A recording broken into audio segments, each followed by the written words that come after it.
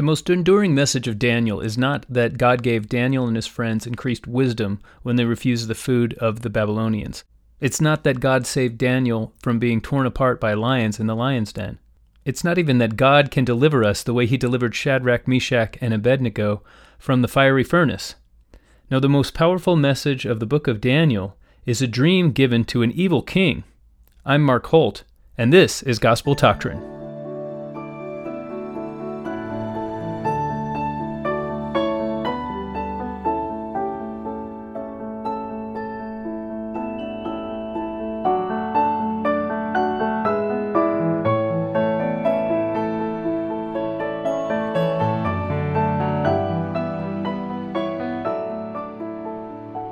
Welcome to Gospel Doctrine. Today's lesson number 46, A Kingdom Which Shall Never Be Destroyed. We'll be discussing Daniel 2, and I've thrown in the mix Daniel chapter 7 as well, because these two dreams, that the first one, that of Nebuchadnezzar, and the second, that of Daniel, go hand in hand. As always, should you care to email the show, have a question answered about an episode past, present, or future, contact me at gt@gospeldoctrine.com. Now, we're nearing the end of our first year here on the podcast, and a lot has changed. Specifically, the way that the Church of Jesus Christ of Latter-day Saints will do Sunday school starting in 2019 is markedly different from the way it's been up until now. So there'll be 2 Sunday school classes per month starting next month. And so we had 48 lessons that we were working from in 2018. And the way this will work in 2019 is very different. But the way we'll do things here on the podcast is sort of similar. I'll still release a weekly episode, and I will tie it into what we're studying. Probably from the 2 weeks before a lesson, we'll be studying that lesson coming up. And for me, it was not. Some people have asked me, do you feel like your podcast will be less in demand because Sunday school will be held less frequently?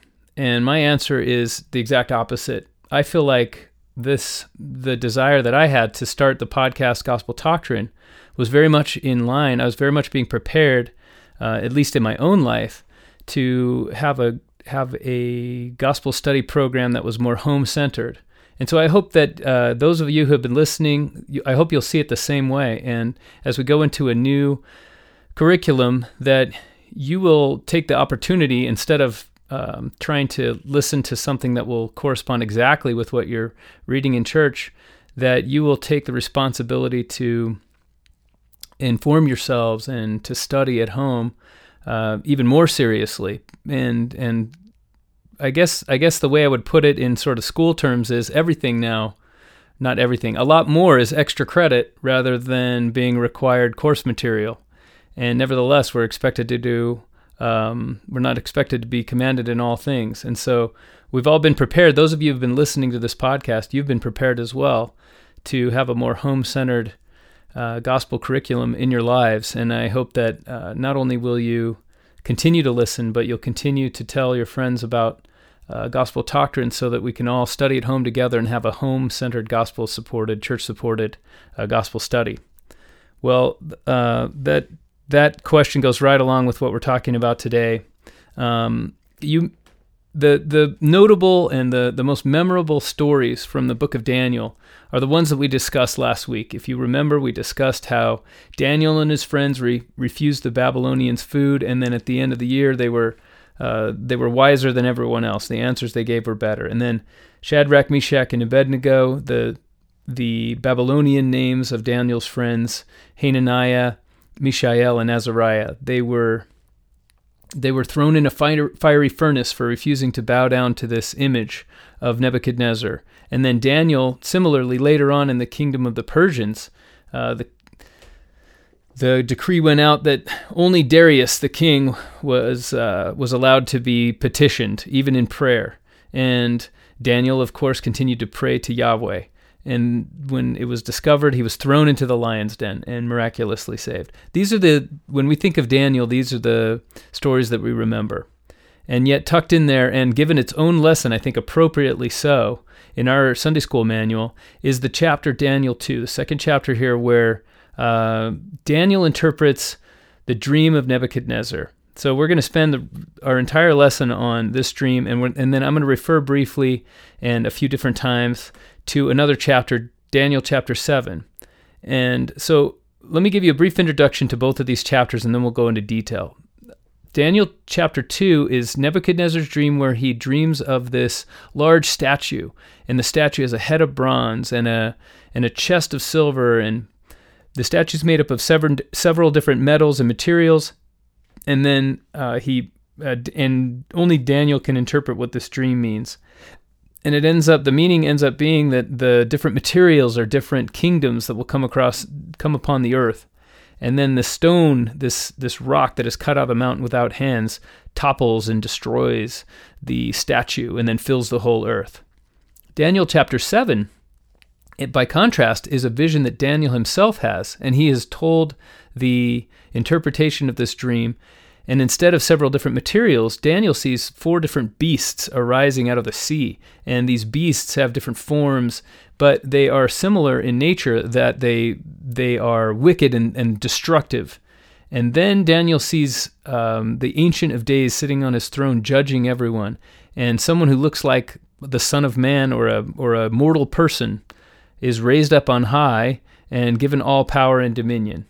So you can see just from this brief introduction how similar these dreams are, and they're worth taking together not only because they're thematically similar, but because Jesus himself would have studied these dreams and in fact made reference to let me put it this way. One of Jesus' most common appellations for himself, the Son of Man, comes from Daniel chapter 7. So we have evidence that Jesus was not only a student, but a huge fan, let's say, of the book of Daniel and considered it prophetic and even used it on the day of his crucifixion. And we'll talk more about that as we go. So this chapter begins with Nebuchadnezzar being troubled in his dreams, and he wakes up, but he knows he's had a troubling dream, and he knows somehow he has this feeling that this dream has been extremely significant. And I think there are probably many of you listening who've had a similar experience. You've had a dream and you think, gosh, there was something different about this one. It means something. I've got to figure out what this means because it was more than just a dream. I've talked to many friends, at least, who've had that experience. Not only did he have that feeling, but he also couldn't remember the dream. Now, the king had something that you and I don't have. He had a lot of magicians and sorcerers and astrologers and Chaldeans. Now, Chaldeans was an ethnic group within the Babylonian Empire, and they had been early on adopted into the highest echelons of the Babylonian government. And so Chaldeans was another word for almost saying elites. And several times throughout the chapter, the different words for a knowledgeable person are given. And the magician and sorcerer, this is King James translators' way of saying people with secret knowledge. And a lot is made in this chapter of secret knowledge. What does secret knowledge mean? Now, in our world, we don't. It's secret knowledge is not as important a subject as it has been throughout human history, and the simple reason for that is we live in a time when knowledge is shared, and that is a fairly recent innovation. It's come about because of a few things: the printing press, let's call it the patent office or the idea of patents, and the scientific method. Right? These are all ideas, or these are meta-ideas. These are methodologies in which you share ideas to contribute to the knowledge of the general human race as a whole, rather than hoarding it to yourself. Now, if you were in a company, for example, and you had let's say you were with Intel, and you're figuring out a new way to make a computer chip smaller. There are 2 ways you can protect that knowledge. You spend a lot of time and money creating this knowledge or discovering this knowledge, and it cost you a lot of resources, and so you want to get your resources back out of it. If everybody shared the knowledge, then you would have no motivation to do so much research. And in today's world, you can make that knowledge publicly available, and then you file a patent, which means I'm the only person who can use this knowledge to make money for a limited time, but everybody has the knowledge. And the other way you can protect that knowledge is by what's called a trade secret, where you carefully protect who has access to it, and you swear these people to secrecy, and nobody, the general public at large, doesn't know how you're doing it. And so this kind of thing works for, let's say, it wouldn't work for a computer chip because anybody can take your computer chip and put it under a microscope and examine it. So you need to patent that thing. But let's say the recipe of Coca-Cola, that's a trade secret. It's something that's protected. Coca-Cola doesn't want everyone using its recipe. And so they don't make it public, and not a lot of people need to know it. And if you can imagine the way that ancient knowledge worked was 100% trade secrets. If you can imagine a world in which nobody shares knowledge, then you can start to understand what kind of a world it was that the Babylonians or every ancient civilization lived in. Any knowledge that was discovered had to be discovered afresh in each generation because everyone hoarded it and kept it secret. It was the entire basis of the power of a king, for example, was how much his magicians knew. And one of the titles of Daniel, and we'll see why, became the revealer of secrets. And so this title, a person who can reveal secrets, was someone who had wisdom that was understood to come from beyond this world. And so what happened early in the story is Nebuchadnezzar calls together these wise people who are supposed to know all these things. They have secret knowledge. That's why they were called magicians, astronomers, Chaldeans, and astrologers, and sorcerers. Right? He wants them to reveal the secret knowledge. And he says to them, you know what? I can't remember my dream, but I need you to tell me the dream, and then I need you to tell me what it means because I know it was important. And obviously, as you might expect, the wise men of Nebuchadnezzar, they look at him a little bit quizzically, and they say, what? You want us to tell you what you dreamed? Okay, let the king tell his wise men the dream, and then we will tell him the interpretation thereof. And the king says, no, now I can tell you're stalling. In fact, if you won't tell me what my dream was so that I can know your interpretation is correct, then not only am I going to kill you, but I'm going to cut you into pieces, and your houses will be made a dung heap. Your families, everything you know will be destroyed. This is This is what kind of a king Nebuchadnezzar was. He wakes up in a bad mood, he has a bad dream, and people die.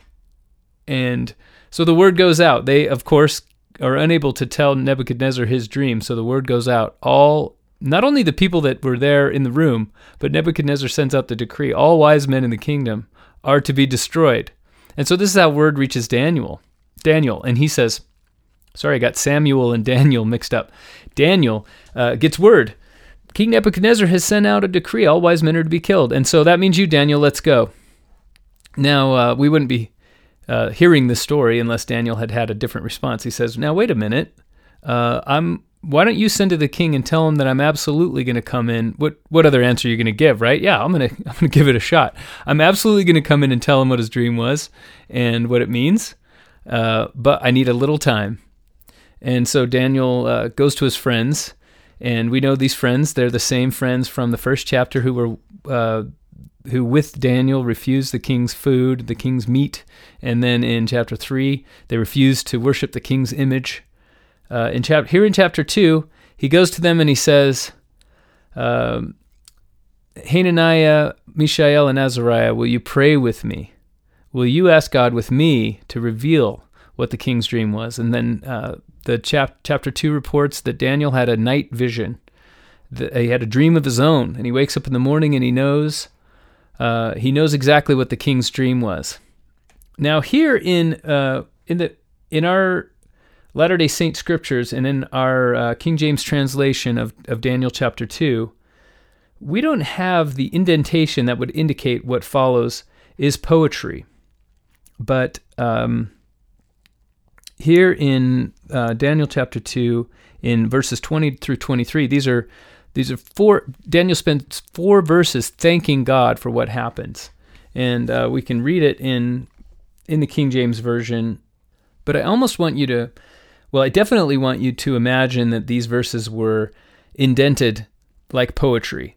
but I almost want you to imagine as if they were sung, almost as if this is a musical. This is where all the characters start poking their heads out of windows and dancing around in sync together, choreographed, and doing barrel rolls and springing out and saying, bonjour, because this is a way that, if you'll notice in these 4 verses, the action of the story kind of stops right here. And it's not an accident that this happens. This is a way for the author of the book of Daniel to point out, okay, I am now giving, this is almost like an Aesop's fable. I'm giving away the moral of the story right here. So one of the ways you can know when there's poetry is when there's a lot of repetition. When you hear the same idea expressed over and over again, this is a very Jewish way of communicating superlatives. It's a way of emphasizing a point, and it's also poetic. So we'll just read these 4 verses. Daniel answered and said, this is after Daniel gets the answer from God about what the dream was. Answered and said, Blessed be the name of God forever and ever, for wisdom and might are his. And he changeth the times and the seasons. He removeth kings, and setteth up kings. He giveth wisdom unto the wise, and knowledge to them that know understanding. He revealeth the deep and secret things. He knoweth what is in the darkness, and the light dwelleth with him. I thank thee and praise thee, O thou God of my fathers, who hast given me wisdom and might, and hath made known unto me now what we desired of thee, for thou hast now made known unto us the king's matter. So the hard part is over. This is actually, from this point on, the ending of the story is never in doubt. So this is interesting. When you read a story, most stories, if they're well written at least, they leave the outcome in doubt until the very end. You're thinking, gosh, is he going to live or is he going to die? We know right now that Daniel is not going to be killed by Nebuchadnezzar because it's been revealed to him. So the story must be about something else. And exactly what that is what's going to be revealed to us. So, but the point right now is that Daniel has just revealed the theme that this entire chapter is going for. And there are a couple of things here that are worth repeating. One, in verse 22, Daniel says, He revealeth the deep and secret things. So this title, first of all, the power that all these magicians and sorcerers were aspiring to, the revealer being a revealer of secrets, and the title that Daniel had later because of the events here in chapter 2. Throughout his life, Daniel was known as the revealer of secrets, which is the wisest a wise man could be. And it's like somebody who has all these trade secrets, this secret knowledge, and yet is willing to teach it instead of hoarding it. It's someone who is not only wise himself, but a distributor of wisdom. You can understand how important that would have been. And here's Daniel saying God is the ultimate distributor of wisdom. He's the revealer of secrets. And secondly, Daniel says in verse 21, He changeth the times and seasons. He removeth kings and setteth up kings. Daniel's saying God, Nebuchadnezzar has sort of gotten the wrong idea that he's in charge because he's the king. And here's Daniel saying God is the one who sets up a king and removeth him. We'll talk more about that as we go. So Daniel has this vision, and now he's ready. And he presents himself before King Nebuchadnezzar, and he's standing before him, and he says, any wise person was, "O king, live forever." And then he begins to explain. He says, and something interesting happens here right at the beginning. Daniel doesn't say, Nebuchadnezzar, I was worried about your dream, and I was thinking about you, and I prayed a little bit, and then it was revealed to me, and now I'm going to tell you what your dream means. No, Daniel gets all the glory to God, and he says, God is now going to reveal to you what your dream was. And he even goes the extraordinary extra step of saying, God, and I think I said the wrong verses. It's not 28 to 30 where Daniel gives thanks. It's 20 to 23. So in 28 to 30, it's Daniel saying, God is making it known unto you, Nebuchadnezzar. It's not making it known unto me. I'm not the gatekeeper of God's secret knowledge. God himself is willing to reveal this. And the reason he's revealing it unto you is because he wants you to know what your dream means. And he goes the extraordinary extra step of saying there's nothing special about me as the revealer of this knowledge. It's all from God. which is even among prophets. Now, you remember when Moses got in trouble. In fact, he was forbidden from entering the promised land for taking credit, or so we are told in the book of Exodus, for one of the miracles that he performed, which was to smite the rock and then water comes out. And when he says, "What would you that I should smite the rock and bring water to you?" And God chastised him very severely for that, even just that one misspoken sentence, which was him taking credit for a miracle that he performed under the direction of God. And here's Daniel saying, it's not me, there's nothing special about me at all. I prayed to God, but he's the one who's revealing this knowledge.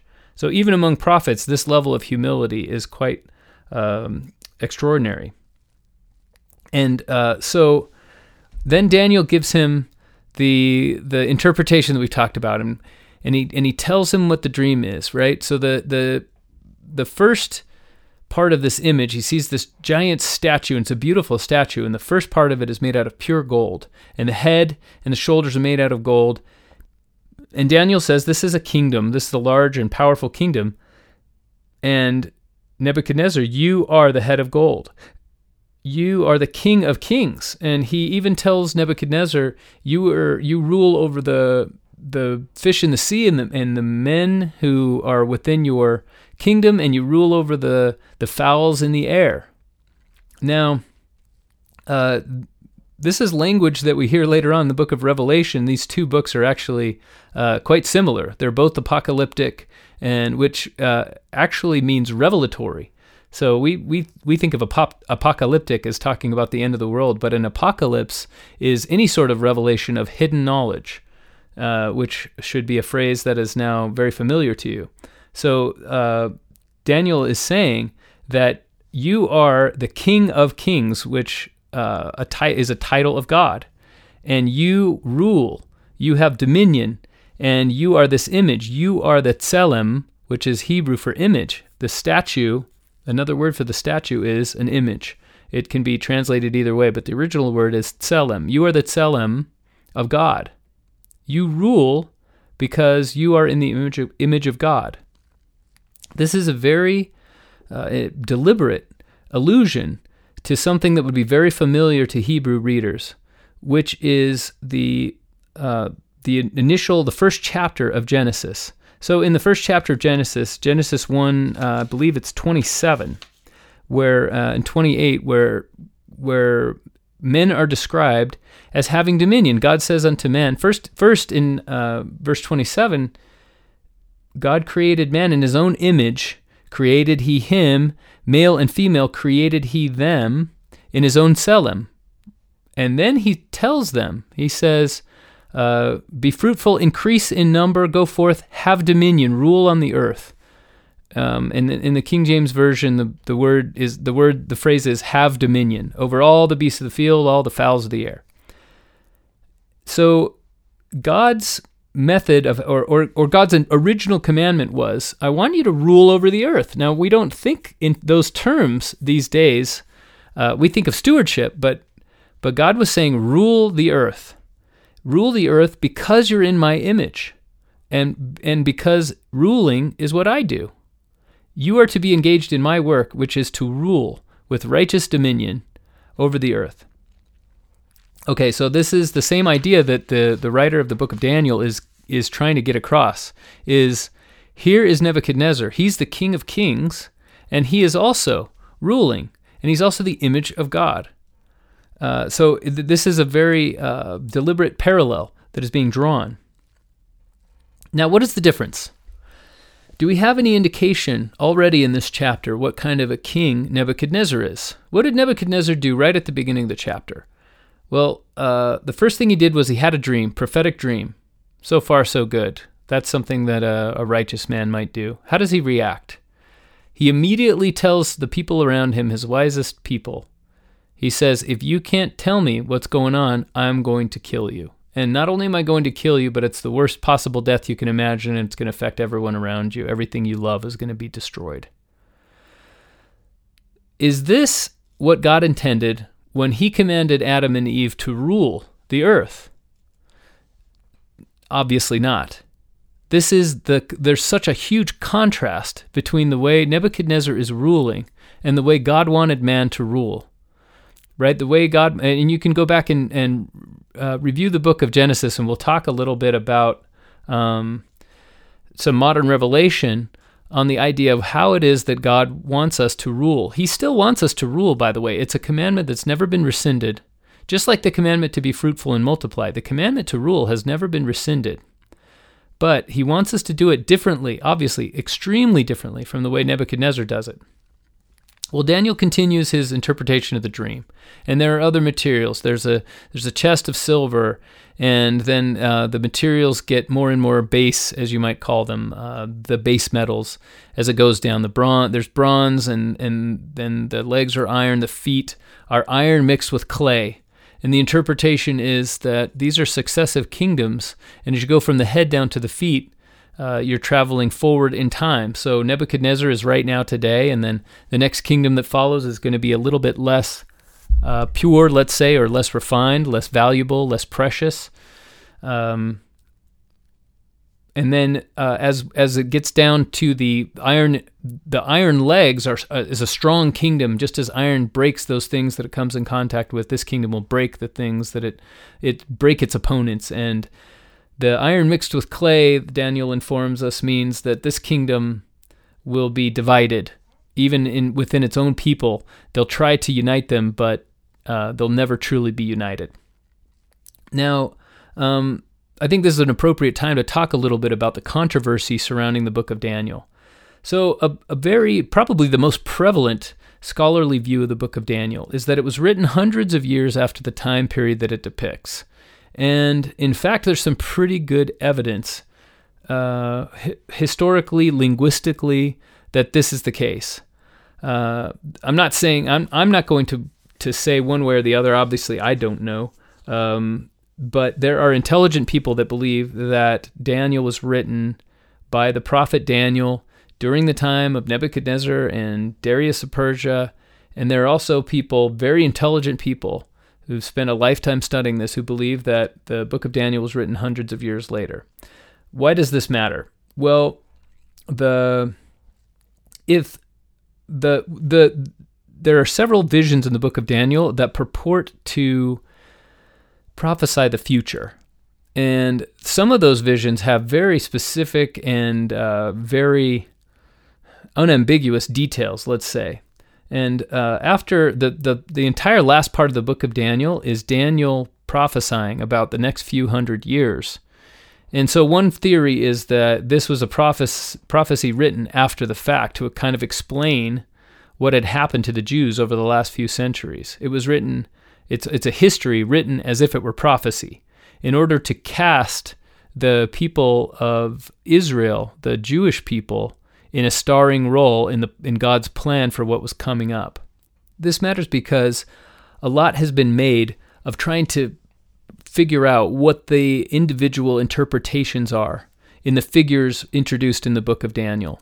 So we talked a little bit about what the beasts are, or what the images are in chapter 7, and they're beasts. But similarly, there are depicted several successive empires of the powers of men, and then their destruction by the power of God. And if you can remember from the New Testament, the Jews were extremely violently even opposed to their domination by the Roman Empire. And a big part of the reason for that was the book of Daniel. In fact, Josephus recorded that one of the main reasons, or one of the main justifications for their armed revolts and their continued rebelliousness, the nation of Israel, their rebelliousness against Roman occupation, was that they believed that God had chosen them to triumph, that the Roman Empire was this empire that was the feet of clay mixed with iron, and that they were the stone cut out of the mountain without hands. So I bring all this up to help you and me avoid what you can now see has been a common, I don't want to say mistake, but has been a common tendency throughout the history of the believers of the Bible, and especially the book of Daniel, which is to say we are right now the ones that this is talking about, and therefore the rulers that we don't like, or the powers that we are opposed to, are the feet of clay and clay and iron, and the organization that we're a part of is the stone cut out of the mountain without hands. So we'll talk a little bit about more about another way to think about this as we go on. So Daniel finishes telling Nebuchadnezzar the interpretation of this statue. And then he says, okay, and then what you saw a stone cut out of the mountain, as I said, without hands. Let's examine that for a minute. So cut out of the mountain without hands actually is interpreted several different ways. That's the literal translation. But maybe a more accurate way to put it into modern usage is without human hands. Or the way you might phrase something like this is by no means that anyone could see, or by no visible agency. A stone was cut out of the mountain and we didn't see how it was done. So I think a very appropriate way to translate it is without human hands. Nobody saw how it was done. Nobody could know how it was done. But the stone was cut, so there was some agency at work, just not human agency. It was done by means that no one could understand, and yet it was done. It wasn't just an accident. It didn't just fall off, because the word is cut, not broken off. Okay, so this stone cut out of the mountain without hands rolls down and destroys the image and pulverizes it, and it's completely turned to dust by this huge stone crushing it. And then wind blows and the dust is gone, and the kingdoms of men are utterly forgotten, right? That's the idea. And then this stone rolls on and eventually fills the whole earth, and we're not given any more details about that. But to me, it was very reminiscent of Ezekiel's vision. And these are contemporary visions. There's no idea of which came first, but it was probably Daniel's that came first, because Ezekiel gives us a timeline of his vision of the temple. And specifically, I'm talking about Ezekiel's vision of the river. And he said that there's this river flowing out of the temple. If you listened to our lesson a couple of times ago, this little stream flows out under the door of the temple, and then it goes on, and it's up to my ankles, and then he walks a few cubits, 100 cubits farther along, or 1,000 cubits, and it's up to my knees, and now it's up to my waist, and now I have to swim. It's so big. And the question that you're asking yourself as you read this then was, how can a river just grow? Rivers don't grow. There was no mention of any tributaries flowing into this river. So it was a stream, and it became a mighty river, and we have no idea how. This is very similar. Rocks don't grow. Rocks break apart. Rocks get smaller. They're worn down by wind and weather and ice and snow, but they don't get larger. I've never heard of anybody observing a rock grow. And yet here's a rock, just like a river, it grows by itself. But it grows not just to become a river large enough to bring life everywhere it goes and restore the Dead Sea to life. It grows to the point where it fills the entire earth. So this rock becomes a huge mountain that eventually all earth is part of. And then he says, this is the kingdom of God. So now the lesson is complete. Daniel is saying that the kingdoms of the earth are going to be of temporary duration. They're powerful, they're mighty, some of them are made of wonderful materials, amazing to look upon, and the entire statue is quite imposing and powerful looking. And it exercises dominion for a time. But eventually it will be crushed, and that's the word, destroyed or crushed or broken in pieces, depending on how it's interpreted. And then it will be turned to dust. Now, this is a violent collision. And so the Jewish resistance, you might call it, there was an entire sect devoted to military resistance, the Sicarii or the dagger people, devoted to military resistance of Roman rule. And they were very big on the interpretation of Daniel chapter 2 as a violent collision between the kingdom of God and the kingdoms of this world and this statue. And so my question that I think we should ruminate upon is, do we really believe that this collision we are meant to take this as a violent collision? As the beginning of my answer, I want to go back to one of the first lessons we had on the podcast, which was the book of Abraham. And if you remember Abraham at the beginning of the book of Abraham, what he wants is to have great knowledge, and in fact, he wants to be a revealer of hidden things. It doesn't say that explicitly, but later on we get that idea, and later on it's confirmed. Abraham wants to discover secrets, and he wants to be, as he puts it, a prince of peace. And we talked about what it meant to be a prince of peace, and we contrasted that at the time with what it meant to be a prince of war or a prince of this world, which is that you rule by force. And what Abraham did was he traveled from Ur to Haran, and there at least we have records, not in the Bible, but in other legendary sources, that he amassed quite a following through preaching.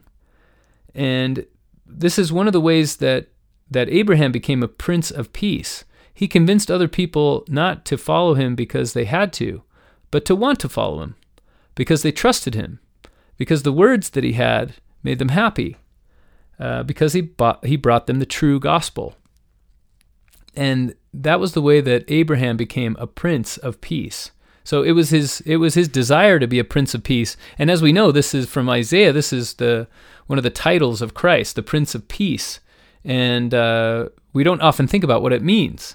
But the idea that this rock cut out of the mountain without hands has a violent confrontation and then crushes through nuclear holocaust or whatever means that you can think of through war, it crushes the kingdoms of this earth, I think is a little bit of a mistaken read of how this rock rolls over the statue.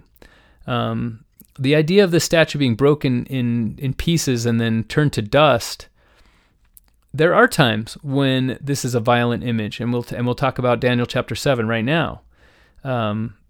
When something is trampled, this is violence.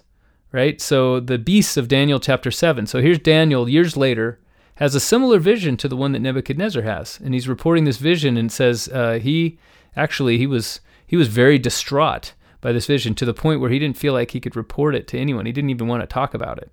But the vision was, he saw the winds blowing upon the deeps, and these four mighty beasts arose. The first one was in the shape of a lion, and it had wings of eagles, and then the next two beasts had beasts had shapes of different animals, and they were a mixture of different animal shapes as they come out of the deeps. And then the fourth beast is sort of an archetype. It's not even given a shape, but it is the super beast. It has teeth, and it has claws, and it has wings, and it has horns, and it is so powerful that it tramples and destroys the people, its subjects, and its victims.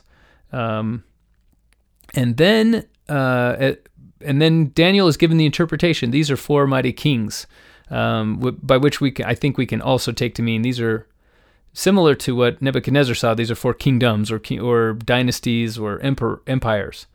And again, if the book of Daniel was written by Daniel himself, or right around the time contemporary with Daniel by one of his scribes, from Daniel's own mouth, then then we can take these and take the details and interpret them very literally, and I think it would be a profitable exercise to say which empire in world history lines up exactly with the details that Daniel has talked about.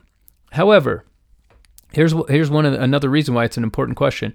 If, let's say, Daniel recorded this vision in some way, or it became an oral tradition, and then 300 years later it was written down, 100 years, 150 years before Christ. If it's an oral tradition, it might be very tempting for somebody committing this for the first time to paper to say, what were the details of that vision? This fourth beast to me really resembles the king Antiochus, who was a very wicked king who was probably the most oppressive to Jews that they'd yet known. In fact, he forced them to perform abominations right on the Temple Mount, and he would kill them for, as had happened before, but in worse ways. He would kill them for worshiping Yahweh and for very common worship behaviors that the Jews had. And he was the king of the territory of Israel, so they were being oppressed right in their own land.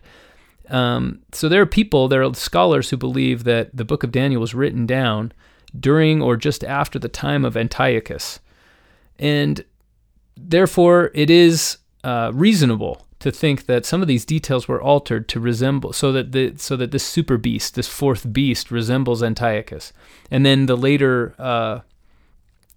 visions of Daniel were also perhaps skewed, not altered per se, maybe, but biased or skewed to resemble Antiochus, which is one of the reasons why it's dangerous for us to say, gosh, this fourth beast or these feet of iron and clay, they really resemble what I'm seeing, right? I think a more profitable way I think profitable is the right word. A more profitable way to read these prophecies is to look at the patterns, the common themes around the beasts and this image, and say, what can we notice about the powers of this world? Okay, we'll get back to that in a moment. But so we're still in Daniel chapter 7, and then what happens is this super beast, the fourth beast, is trampling wherever he goes, and he bites people, and then he kills them, by biting them, and then tramples on them and crushes the remains. Now, this is undeniably violent imagery. And then what happens? One of the people, or somebody who looks like the King James translates it, the likeness of the Son of Man. Somebody in the likeness of the Son of Man. Now, Son of Man in the Old Testament language means, you might remember Jeremiah is called the Son of Man. They're saying, or Ezekiel's called the Son of Man when an angel talks to him, Son of Man, come with me. He's saying, mortal man, why don't you come with me? So what Daniel is reporting is somebody who looked exactly like a human being. Someone who was in the likeness of a person all of a sudden was elevated, and you can read in Daniel chapter 7, you can read this idea that someone in the likeness of the Son of Man, in verse 13, amid the clouds, and joined this being, the Ancient of Days, who was sitting on a throne, and then he was given power and dominion that lasted forever. So the vision of Daniel is predicting is that a human person would have so much power and would have such dominion that it would never be taken away. And there was a specific phrase that was used to talk about him, and it was the Son of Man. And Jesus was often called the Messiah by those around him. And that's the word Christ as well. So Peter said, Jesus said, who do men say that I am, and who do you say that I am? Peter said, well, I know that you're the Christ, or you're the Messiah, the Son of the living God. And Jesus said, blessed are you, flesh and blood hath not revealed it to you. But he didn't say, you're right, I am the Messiah. That was a title that he accepted when it was applied to him. But the title that Jesus chose for himself and applied to himself, most often, most consistently throughout the Gospels, was the title, the Son of Man. In other words, a mortal man, somebody who looked like a person. But it was phrased that specific way for a reason, and it was to evoke the image of the book of Daniel, specifically Daniel chapter 7. So, and Daniel chapter 7, tied as it is to Daniel chapter 2, is also meant to evoke, the title Son of Man is also meant to evoke this rock, this stone cut out of the mountain without hands. Now, what was the first thing that Christ said when he started preaching? If you think that that Christ started saying right away, okay, I want you to love one another, or do unto others, right? You've got part of the truth.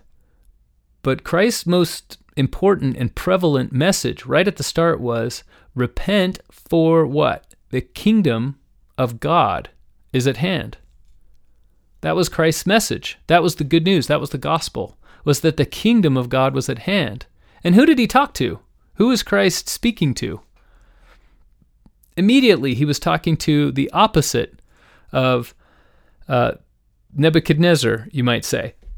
Anyone who was powerful. He said, blessed, in his first large public appearance, he said, blessed are the poor in spirit. Blessed are the meek. Blessed are those who hunger and thirst after righteousness and by extension, justice. Blessed are those who have been mistreated in this world. Blessed are those who've been injured. Blessed are those who feel like you're outsiders. All of you people who are suffering, all of you people who are on the receiving end of the miserable treatment of the kingdoms of this world, blessed are you, for the kingdom of God is at hand. So Jesus was drawing a very powerful contrast between the way that man rules and the way that God rules. And this is the message of Daniel chapter 2. So Daniel, when he says, Nebuchadnezzar, you are the head of gold. You are the tselem of God. You are the image of God, meant to rule, the King of Kings, meant to rule over man and beast and bird. He's drawing a very powerful contrast because Nebuchadnezzar woke up that morning and threatened people with death. This is what happens with earthly powers. Earthly powers are corrupt because earthly powers, mortal kingdoms, they rule by force. And even today, if you were to study political science, for example, or law enforcement, you would learn that government has a monopoly on force, and it's for a reason. It's for a good reason. And that is because if somebody mistreats you or you catch them, let's say you come out after a concert and someone is breaking into your car, you're not allowed to pick up a tire iron and hit that person on the back of the head with it. What you're allowed to do is call the police, and the police will detain that person and arrest him, and we would presume it's a him, and hopefully reclaim your property and try to get from whatever he owned compensation for the damage he'd done to your car. But you're not allowed to go to the bank and seize his assets. You're not allowed to physically beat him up and take his wallet. Now, I'm not saying you might not do that out of anger, but what you would be doing would also then be against the law, because the government has a monopoly on the use of force. And in our modern philosophy, in our modern political science, and in fact, throughout history, that's what government has been. Government equals force. That's what man's government is a manifestation of the use of force. It is taking other people's choices away. Now, it's important that government is bound by laws, and so it doesn't happen arbitrarily, and hopefully it doesn't happen according to any one person's whim, the way it did with Nebuchadnezzar. The more lawful and the less corrupt it is, the more it happens according to laws. Nevertheless, let's say a government is 100% just and laws are applied both benevolently and equally, let's say. And so the government, all the judges are wise and all the police are unbiased, etc. That government would still be a government of force. And what do we know about God? And what do we know about his plan and the way that God rules the earth? God's entire plan and God's entire, the fact that Christ had to come to earth and suffer and die for us, the whole reason behind all of this stuff is that our agency, our freedom to choose was so important to God that he was willing to go through all of that in order to preserve it. Did God save Shadrach, Meshach, and Abednego from the fiery furnace? Did he prevent Nebuchadnezzar from throwing them in? Did God prevent Cain from killing Abel? Our agency is so important to God that he will allow things to go wrong in order to preserve that agency. That is the way that God rules. Now, that would lead to a lot of suffering on the part of a lot of innocents. And so it's not that God's rule is the most appropriate rule for the earth at this time. We live in a fallen world. However, God's rule is the best kind. but you have to be ready for it. Okay, so this is an indication of what this stone rolling out of the mountain without hands means. It's not a violent confrontation, in my opinion. When the stone crushes the powers of this world, it's not a violent confrontation between the Latter-day Saints, for example. And there's an indication in Doctrine and Covenants, section 65, verse 2. The gospel will go forth as the stone cut out of the mountain without hands will go forth and fill all the earth. And the implication taken from that by many Latter-day Saints is that the gospel is the stone.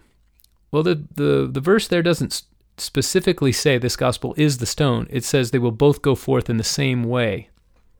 Now, it might be that the verse was meant to imply that the gospel is the stone that will go forth and fill the earth. That the modern day church will one day be that very stone. My own interpretation of that verse is that the way of doing things of man is in direct conflict with how God would like things to be done. And what Daniel chapter 2 is saying is the days are numbered when people will be ruled by force. When governments that rule by force and maintain their power through force will continue to govern upon the earth. But what happens? If you were to take force away, if you were to remove all government right now, you wouldn't have this stone cut out of the mountain without hands filling all the earth. What you would have is anarchy. It would be even worse. It would be a worse form of this statue. It would be an even worse beast arising out of the depths. So it's not a violent confrontation. What it is God doing, if you remember in Isaiah, God saying, I will do a new thing. If you remember in Ezekiel, God saying, I'm going to take their stony heart and replace it with a heart of flesh, and I'm going to write my law upon it. So it's the same thing that God has been prophesying for centuries by this point. By the time of the book of Daniel, God has been saying nothing but, I'm going to change their hearts. I'm going to eventually make them the temple. I'm going to write the law, the Torah, upon their hearts. And I'm going to accomplish my work by turning Israel into my temple. So that's the same, that is exactly the same event as this stone cut out of the mountain without hands rolling over this image.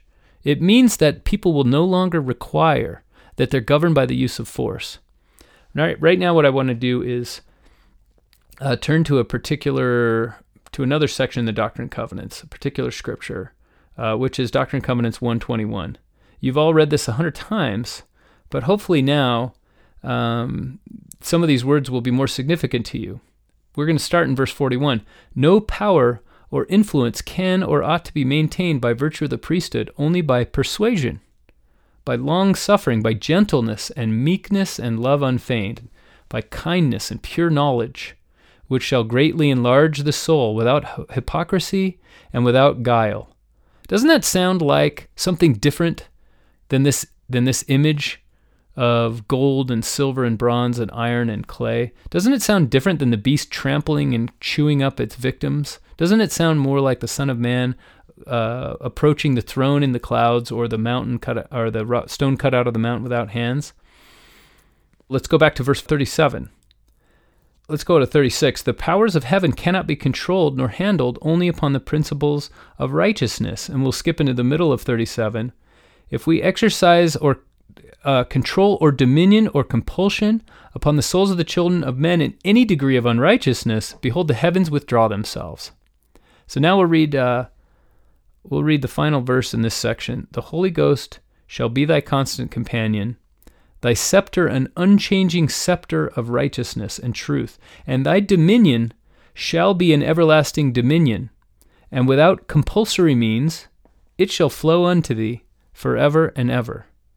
Now, if you've read Daniel 2 and Daniel 7, especially Daniel 7, you will recognize that the dominion of the Son of Man was given unto him forever and ever. You will recognize this language. Almost certainly this language is intended to come right out of Daniel chapter 7.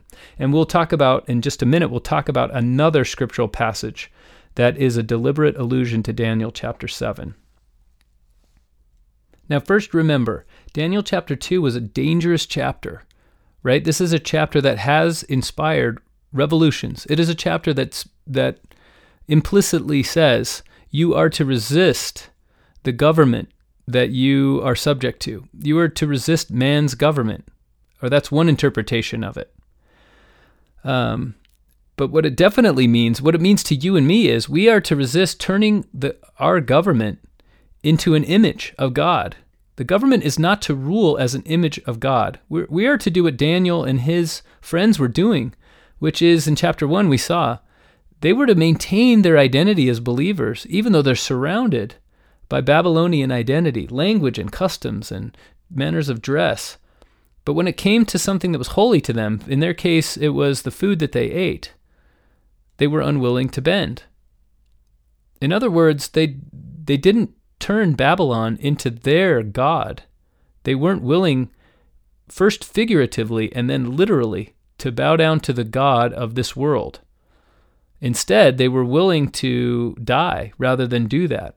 Without violent resistance, when Shadrach, Meshach, and Abednego, before they were thrown into the furnace, they didn't say, we're going to fight you. They just said, you can throw us into the furnace. You're capable of doing that, but what we're never going to do is bow down before your image. And that's the very pattern that Daniel hinted at in Daniel chapter 2. So Jesus, let's discuss John chapter 16, and we'll tie it back into Daniel 2 in a moment. Jesus, in John 16, Jesus tells his disciples, look, I want you to have peace. I'm leaving you with peace. Not as the world gives you peace, but I'm giving you peace in my own way. Don't be afraid of the world, because I've overcome the world. This is what he told them, and this is what he told them at the time. And the word overcome also means conquered, right? I have conquered the world. What Jesus was saying is, I have rolled over this image. I've crushed the image and broken it in pieces and pulverized it, and the wind is now going to blow it to the winds. It won't even be recognizable anymore. Everyone will forget about it.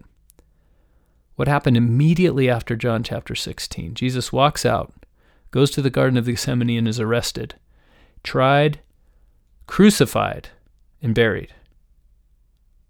So if you had experienced that as one of the disciples of Jesus, you would think, what? Jesus has overcome? He's conquered the world? In what way is he like the stone cut out of the mountain without hands, rolling over this image? Because it looks to me an awful lot like he himself was just conquered. He was killed.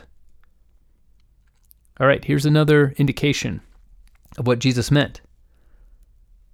This is Matthew now. We're in Matthew chapter 26. Jesus is before the Sanhedrin, and they're saying, okay, why don't you just tell me?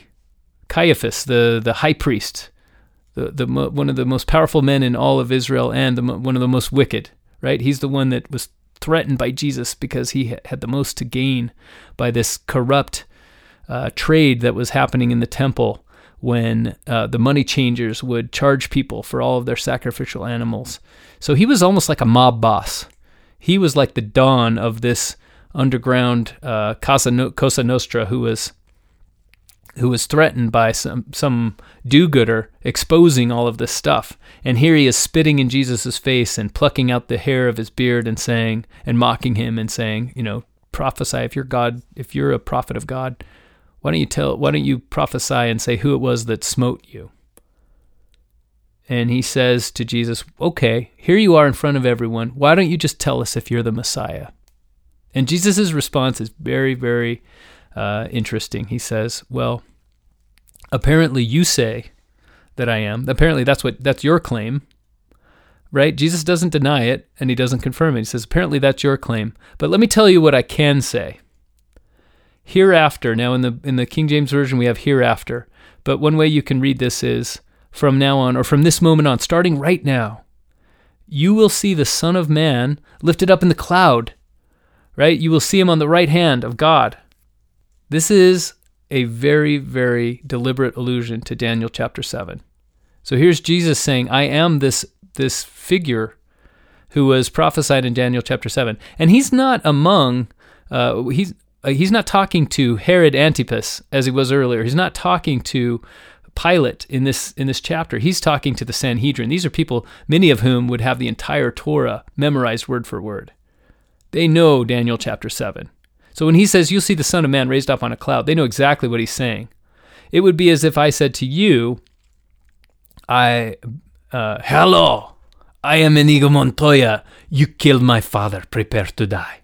Right? You would know I was pretending, I was assuming in that moment the character of Inigo Montoya from Princess Bride. You know exactly where it came from, and I am putting you in a role as well. The person I'm talking to, I'm putting you in the role of Count Rugen, the six-fingered man, the evil person who struck his father down. He's been seeking revenge for 20 years. These were people who were very steeped in the language of the Old Testament, and they knew the book of Daniel backwards and forwards. And so when Jesus said, hereafter, or from now on, from this moment on, you will see the Son of Man raised up on high and taken up into the cloud, then they knew, not only is Jesus saying, I am the Son of Man, I'm this person in a likeness of a human being who is to be given a dominion that will last forever and ever. The other thing that Jesus was saying is, you are this beast, this fourth beast, the super beast. The beast is an archetype of the evil of this world. And what had they just done? They had just decided to condemn a man whom they knew was innocent to death because they wanted to preserve their earthly power. They had proven that they were the beast. And here's Jesus calling them out on it. And he says, you are giving me, right now, my kingdom starts today. You are giving me my dominion that will last forever. It's interesting that Daniel chapter 7 follows immediately another chapter in which someone who had said that they would never worship the God of this world was thrown to a beast in the form of a lion and through miraculous means was preserved. Daniel, as we know, in the lion's den.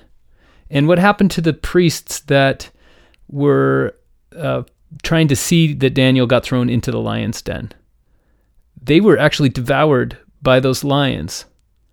So Jesus is not only saying, you're the beast, I'm the Son of Man, but he's saying, we all know what happens to the beast. The beast is killed.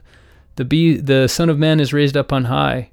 He's saying, you can kill me. And the super beast in Daniel 7 does trample, but he's eventually killed, and the Son of Man has dominion forever and ever. And so they know exactly what the end of the story is. It's Jesus saying, there will be a reversal here. You just can't see it yet. You are now giving me my royalty. Now think about it. When was Jesus crowned? When did he receive any sort of royal treatment? When did he get a royal robe? When was he lifted up on high? When was there a proclamation made, a sign created that said, Jesus Christ, the King of the Jews? All of those things happened when he was being beaten and scourged and tormented and crucified. These things didn't happen by accident. Jesus didn't make a mistake when he made this allusion to Daniel chapter 7. He knew what was coming. He knew exactly how he would be crowned and how he would be lifted up. He knew that his kingdom was being not only figuratively, but literally created as he was being killed. So when Jesus said to his disciples, fear not, for I have overcome the world, I've conquered the world, what he was saying was, when they conquer me, when they show, now here's the key, when they show what they're made of, by condemning not only an innocent man, but their Savior, the God of all, when they condemn me to die, they will be showing what they are. They will be displaying the difference between this tselem, this statue, this image made of gold. They will be showing the difference between the beasts and God. In Paul's letter to the Colossians, he talked about baptism and he talked about the crucifixion. And he said, this is Colossians chapter 2, Verse 13, "You were at one time spiritually dead because of your sins and because you were Gentiles without the law, but God has now brought you to life with Christ." God forgave us all our sins. In verse 14, He canceled the unfavorable record of our debts with its binding rules and did away with it completely by nailing it to the cross. And on that cross, Christ freed Himself from the power of the spiritual rulers and authorities. He made a public spectacle of them by leading them as captives in His victory procession. Now, if you've ever been to Jerusalem, there is a pathway you can follow. It's called the Via Dolorosa, and it has the points of the cross. There are 12 waypoints, points that you cross where Christ did a certain thing. Here's where He stumbled and fell to His knees. Here's where Simon took the cross from Him. Here's where He was comforted by the women. And you follow this Via Dolorosa through Jerusalem, and you end up in the Church of the Holy Sepulchre, where Christ, according to legend, was crucified and buried. Of course, it's not the exact path that Jesus followed, but there was a path that He followed.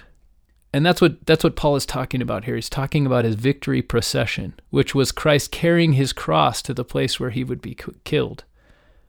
And Paul is saying He made a public spectacle of the powers of this earth. In other words, He exposed them for what they were. They were killing an innocent man, and He showed it. He told everyone exactly what they were made of. This was the moment that the stone cut out of the mountain without hands rolled over this image of the kings of the earth and absolutely crushed it to dust. And that is the ultimate meaning of Daniel chapter 2. Now, of course, we want also to know, is there a latter-day fulfillment? How does this prophecy, how does it apply to us today? There's obviously the restored Church of Jesus Christ has a lot to do with this prophecy, and that's apparent from section 65 of the Doctrine and Covenants, among other places. How does it work? What does it look like for us? It's, again, as Christ showed us, it's not a violent confrontation between the powers of this earth and God's power. It's not God showing up in a cloud or swallowing up evil people with an earthquake or with a flood. What it means is you and I allow God to accomplish His work, which is to change our hearts, which is to write His law upon our hearts and become the temple of God, meaning become shared space between man and God. We allow our hearts to be that temple where the presence of God can dwell. As we do that, this is a gradual process. It's not an instant when the rock rolls over the image. What it is a gradual process. This stone is gradually growing. It's slowly growing as you and I become individual pebbles and attach ourselves to this rock. That's how the rock grows. It grows imperceptibly with each righteous choice that we make and each sin we repent of and each person we teach about what Jesus Christ taught us and each heart we change, including our own. This stone grows gradually and becomes heavier and heavier until its weight is such that no earthly kingdom, no earthly dominion can withstand it and is pulverized and crushed. And instead of a government of force, which is required to rule a people that cannot be trusted to treat each other well, we no longer require such a government. We're no longer such people. We are ready to be ruled by absolute freedom where God never steps in and intervenes, and there's no police, there's no courts, there's no prisons necessary because we've outgrown them. When that day comes, that's when that rock has filled the earth. We don't get to have God come and do this for us because that is not the way God works. God is a Prince of Peace, and His dominion is forever and ever, and it flows to Him without compulsory means. He can't extend to us a promise, of course He can't, that He hasn't already fulfilled Himself. This is how God's kingdom and power flows to Him. It flows without compulsory means. We know this. Everything about the plan of salvation points to this. And so God isn't going to impose His rule. Just as Jesus Christ had conquered the earth without compulsory means, The day that he allowed them to conquer him was the day that he overcame them. And so we have a huge task before us, but it's a manageable one. We have to change the world, but it's manageable because we do it by changing ourselves. Our task is to change our own hearts, to open up that heart. And we don't even have to change our hearts. We pray to God that he will change our hearts. We just have to open it up and say, God, change my heart. Make me part of this stone cut out of the mountain without hands. Make me part of your new order. Create it within me, and eventually the earth cannot resist it. It will become so heavy that it will crush all powers, all earthly powers, and it will drive out all corruption before it. This is the very powerful lesson of Daniel chapter 2. In the name of Jesus Christ, amen. This has been Gospel Doctrine, a nonprofit podcast hosted and produced by Mark Holt with bumper music by Kendra Lowe. Gospel Doctrine is not affiliated with nor endorsed by The Church of Jesus Christ of Latter-day Saints.